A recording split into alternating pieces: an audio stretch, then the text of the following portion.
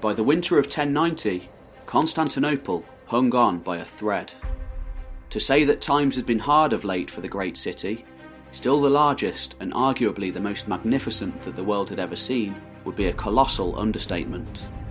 Ever since the catastrophic defeat at Manzikert in 1071 against the Seljuk Turks, and the even more devastating 2 decades-long civil war that had followed in its wake, the empire had lost the vast majority of its territory in Asia Minor, lands that had been held by the Romans since the days of Julius Caesar over 1,000 years before. By 1080, an estimated 78,000 square kilometres of imperial territory had gradually seen itself chipped away by the efforts of usurpers, regional strongmen, and invading Turkic tribesmen. By 1090, just a scattering of mountainous holdouts in the interior and a few imperial enclaves on the Black Sea remained as an ever-precarious bulwark against total Byzantine eviction from Asia Minor. For the first time in close to 400 years, the great city itself now stood on the very front line of enemy attack. The only consolation being that for the very first time in 5 decades, an effective military commander and able-bodied administrator sat on the imperial throne. The young general, Alexius Comnenus, himself originally a usurper, had successfully seized power in 1081, and since that time had made it his mission to save the empire. He'd been fighting the Seljuks in the field since the age of 14, the Normans since his early 20s, and by 1090 he'd been forced to put down innumerable other internal rebellions and outside invasions for close to a decade. Yet despite all this hard work in keeping the empire afloat, all of his efforts would prove meaningless should he not be able to win the next battle coming his way in the spring of 1091.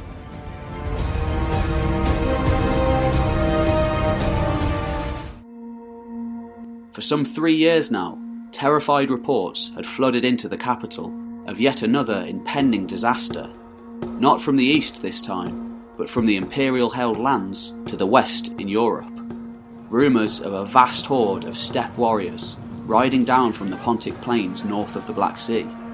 It was an entire nation on the move. Men, women, and children. Almost 80,000 people in all. All of the males, and many of the females, expert horse warriors, blooded from a harsh life on the Central Asian steppe, and now seeking to capitalise on the growing imperial weakness on their southern border. Much to the horror of the Byzantine citizens of the Balkans, the Pechenegs were on the warpath. Ordinarily, an invasion of steppe warriors from the Pontic steppe would have been made light work of. Innumerable armies of them had tried before, many of them far more numerous and dangerous than the Pechenegs.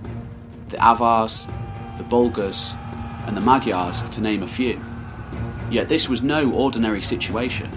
The long drawn-out conflicts of the 1070s and 1080s had arguably been the worst catastrophe to ever befall the empire in its 700-year-long history.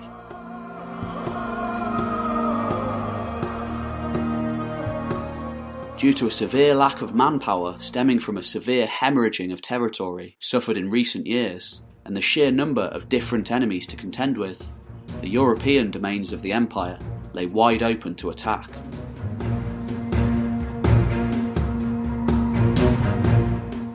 And just in case this deluge of humanity descending upon the Balkans wasn't enough to bring down Constantinople once and for all, 2 rebellious imperial governors, Rhapsamites in Cyprus and Charakes in Crete, also seized the opportunity to go their own way at this time, not only refusing to answer Alexios' call for aid, but entirely relinquishing any fealty that they had previously given to Constantinople in the process. Alexios might have been forgiven for giving up there and then, faced as he was with the terrible and seemingly unassailable odds against him. Yet he isn't remembered as one of the greatest Byzantine emperors in history for no reason, and besides, an even greater threat than the Pechenegs and the rebellious generals combined loomed large on his southern flank. It was there, at the city of Smyrna, just to the south of Constantinople, along the Aegean coast of Asia Minor. a ruthless warlord has set himself up as a king there in the last years of the 1080s. Like the two rebel generals in Cyprus and Crete, and unlike the Pechenegs, he was well versed in the ways of the Byzantine military machine, having served as a general under Alexius's predecessor, Nicephorus Botaniatus, during the late 1070s, receiving the title Nobilissimus for his loyal service, one of the highest imperial ranks that could be given in the late Roman Empire. When Alexius ousted the ageing Nicephorus in 1081, however, that general had been driven into exile and probably harboured a personal grudge against Alexius for the rest of his days. To make matters even worse for Alexius, that general who had set himself up in Smyrna was an august Turk.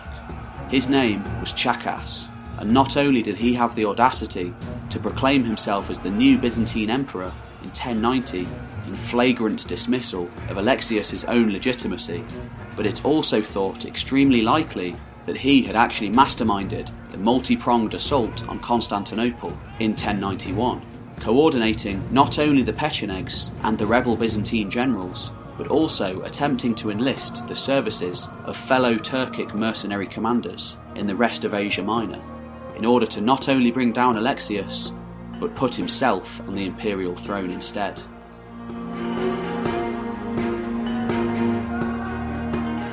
Though scarcely remembered today, for those imperial citizens living through the dark days of the 1080s and early 1090s, it must have seemed like the end had truly come.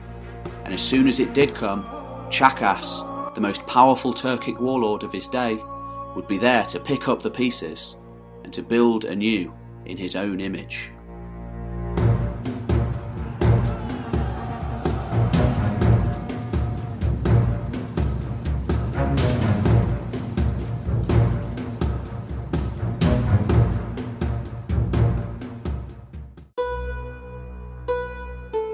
Very little is known of Chakas's early life. Most of what is known comes from a single literary source, the Alexiad, written by Anna Komnene, the daughter of Alexius Comnenus. A renowned scholar and historian, Anna Komnene enjoys the distinction of being perhaps the only princess in history to write a detailed historical work on her own father, which remains one of the most important works of the Middle Ages. According to her account, Chakas had originally been a Turco-Pole raider, one of the multitudes that had ridden into Anatolia during the decade-long civil war which followed the disaster at Manzikert in 1071. Though officially, and quite paradoxically, the Seljuk Empire tended to have no quarrel with the Byzantines, themselves facing what was generally perceived to be a far greater enemy in the form of the Fatimids of Egypt on their southern flank, the new Seljuk Sultan, Malik Shah, had no control over the tribesmen who lived beyond the official borders of his state, on the fringes of Seljuk society. Chakas seems to have been just one of these raiders operating outside the remit of the Seljuk authorities, notable others being Danishmend Ghazi, who later formed his own independent state in the east of Anatolia, a state that outlived the Seljuk Empire itself. This was a time of chaos in Asia Minor, as not only Turks, but also regional Byzantine commanders, Armenians, and Normans all vied for a small slice of the crumbling state, at times working as mercenaries for various claimants to the imperial throne, and at others seeking to pursue their own ends, be they nationalistic in the form of the Armenians, or entirely for personal gain in the form of the Normans. By the late 1070s, after an entirely unrecorded career in Asia Minor, Chakas was taken as a prisoner by the new emperor, Nicephorus Botaniatus, who had seized power from the ineffective Emperor Michael Ducas in 1078. Nicephorus already had a well-established reputation for using Turks in his armies, utilising their mobility and mastery at horse archery to devastating effect. Thus, after a short time in a Constantinople dungeon, Chakas was not only released, but entered into the service of the imperial army. Rapidly proving himself time and time again to be an invaluable asset to the emperor, Chakas rose through the ranks until he received the emperor's personal favour and was endowed with rich gifts. By 1081, however, the ageing Nicephorus had also established a reputation of being a tyrant and was himself successfully deposed by the young general Alexius Comnenus. For one reason or another, Chakas lost his position in the army and fled Constantinople to take refuge to the south and rebuild his power, just as Alexius was forced to concentrate all of his energies on a new Norman incursion on the Adriatic coastline, led by the fierce mercenary commander Robert Guiscard and his equally ferocious bastard son Bohemund of Taranto. Chakas continued to amass more and more nefarious individuals around himself, building an army by the mid-1080s. Though the exact date is unknown, by 1088, before Alexius or any of his generals could do anything about it, Chakas was not only in control of a substantial realm centred on the city of Smyrna, halfway down Anatolia's western coastline, but he had also amassed himself a large fleet of ships, employing Christian Greek craftsmen to construct vessels to the specifications of the Byzantine imperial navy. By the summer of 1090, through a combination of bribes, machinations, and warfare, Chakas successfully extended his power over the entire Aegean coastline. By the autumn, his fleet was ready, and possibly with the acquiescence, if not the direct support, of the usurpers, Rhapsamites in Cyprus and Charikes in Crete, he had little difficulty in seizing the key Byzantine islands of Lesbos, Chios, Samos, and Rhodes. A Byzantine fleet under Nicetas Castamonites was sent against him, but Chakas defeated it in battle. By the end of 1090, just like Guiscard before him over on the Adriatic coastline, Chakas had his sights firmly set on nothing less than the imperial throne itself. And as his navy circled in on the great city, it would take a huge amount of luck for the emperor to prevent this from happening. Fortunately for Alexius, the winds of change began to blow his way in 1091, just as Chakas's war galleys roamed the Aegean in preparation for the final assault on Constantinople. The Pechenegs over in Thrace prepared themselves to descend upon the immediate vicinity of the great city itself on its European side. In response, Alexios amassed his entire military together and threw his cards on the table for one last decisive battle. Charging headlong directly towards the Pechenegs' war camp at Levunion, near modern-day Edirne, on Turkey's European side. Unfortunately for the Pechenegs, who had brought their entire nation with them on the move, Alexius had a secret trick up his sleeve. He brought with him his own nomadic steppe warriors, in the form of the Cumans.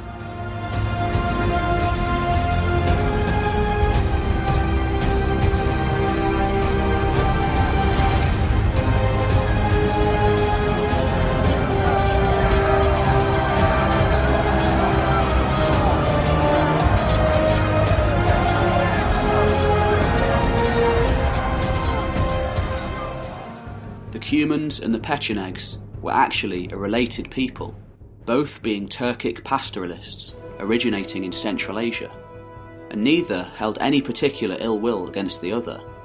Alexius had simply made the Cumans an offer that they couldn't refuse. The plan worked perfectly, and the imperial army, bolstered by Cuman auxiliaries, took the Pechenegs completely by surprise, leading to a vicious bloodbath on the banks of the river Maritsa on April 29, 1091. Alexius was taking no chances. He simply couldn't afford to, and on that fateful day, almost the entire Pecheneg nation, a mainstay on the political scene of Eastern Europe for over 2 centuries, was wiped out under the full might of the Imperial Byzantine army. As many as 80,000 people all in all. The few survivors of the massacre were either taken into imperial service or escaped into obscurity, never to be heard of again. The Battle of Levunion was nothing less than the single most decisive victory achieved by a Byzantine army for more than half a century. It marked a major turning point for the empire. Having reached rock bottom over the last 20 years, Levunion signalled to the world that now at last the empire was on the road to recovery. The Pechenegs had been utterly destroyed, and the empire's European possessions were now secure once more. Alexius had proved himself as the saviour of Byzantium in its hour of need, and a new spirit of hope began to arise in the war-weary Byzantines. Yet, of course, the threat of Chakas still remained in the south. Fortunately for the Byzantines, Alexius had also been building up his navy over the years, within the confines of Constantinople's protected harbour, and in early 1091, Alexius's trusted kinsman, Constantine Delasanos, broke out of the Bosporus to drive Chakas's navy away from the Sea of Marmara, even going so far as to take back the island of Chios. Yet Chakas was by no means beaten, and everyone in the city knew that he would return.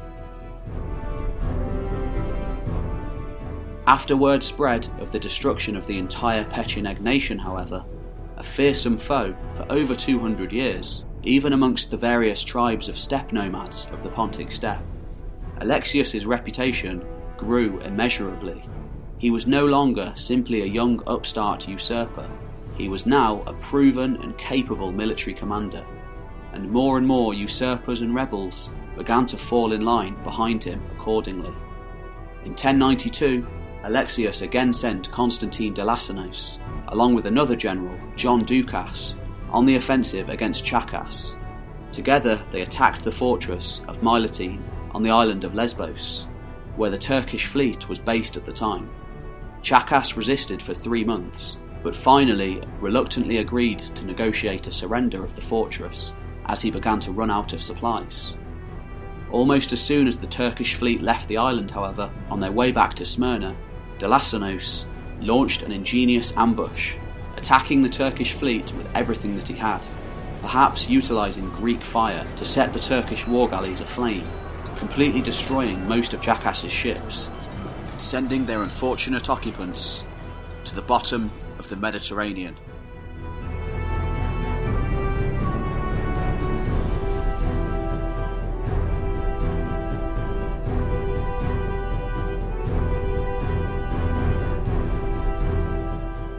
Within just a handful of months, however, quite astonishingly, and much to the horror of Delasanos and his men, Chakas was seemingly back at full strength, descending once more upon Constantinople, ruthlessly attacking the port of Abydos in the Sea of Marmara.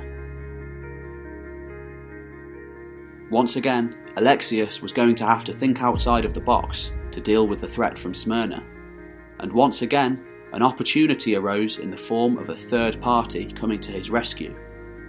Events in the rest of the Seljuk Empire had come to a head around this time, after the death of the Sultan Malik Shah plunged the once mighty empire into internal discord.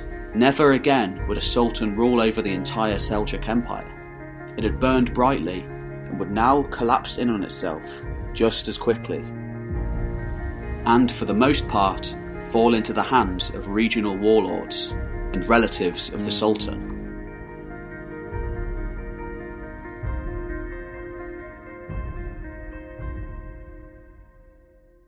The already overextended state, based far to the east in modern-day Syria and Iran, had long exercised little serious control over its territories in Asia Minor, and now the young son of the Sultan of Rum, Kilij Arslan, whose father, Suleiman ibn Qutulmush, had vied with the previous Sultan Alp Arslan and his successor Malik Shah for his own independence, losing his life in the process, but passing on this struggle to his son, was finally able to exert his own authority as the independent Sultan of Rum, that is, the Seljuk territories in Asia Minor that had been conquered from the Byzantines.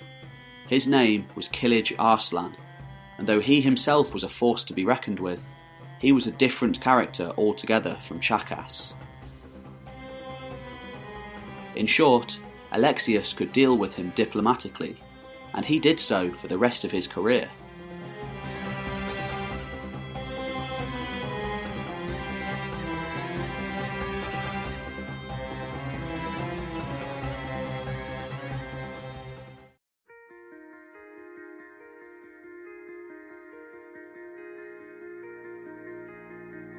Chakas was a potential threat to both Kilij Arslan and Alexius Comnenus, and before long the two conspired to put an end to the Emir of Smyrna once and for all, even though Kilij Arslan was married to Chakas's daughter and was thus his son-in-law. As Kilij Arslan approached Chakas's position at Abydos, he invited his father-in-law to join him at a banquet. Chakas accepted, and having no idea of the plan, he was murdered there in early 1093.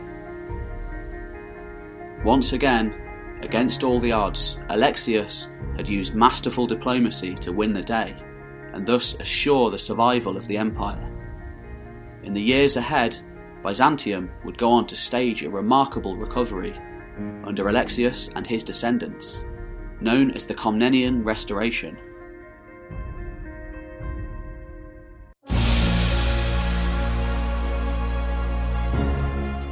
Within just a year or two of Chakas's murder, Byzantine armies again returned to the shores of Asia Minor, reconquering much of the lost territory there, including the fertile coastal regions, along with many of the most important cities, just as Kilij Arslan solidified his hold over the Turkic tribes of the interior, establishing a firm power base at the city of Iconium. With the restoration of a firm central government at Constantinople, and the establishment of the Crusader states in the Levant taking some pressure off from potential attack from the east, the empire became rich again, and once more the great city became the foremost metropolis of the Christian world.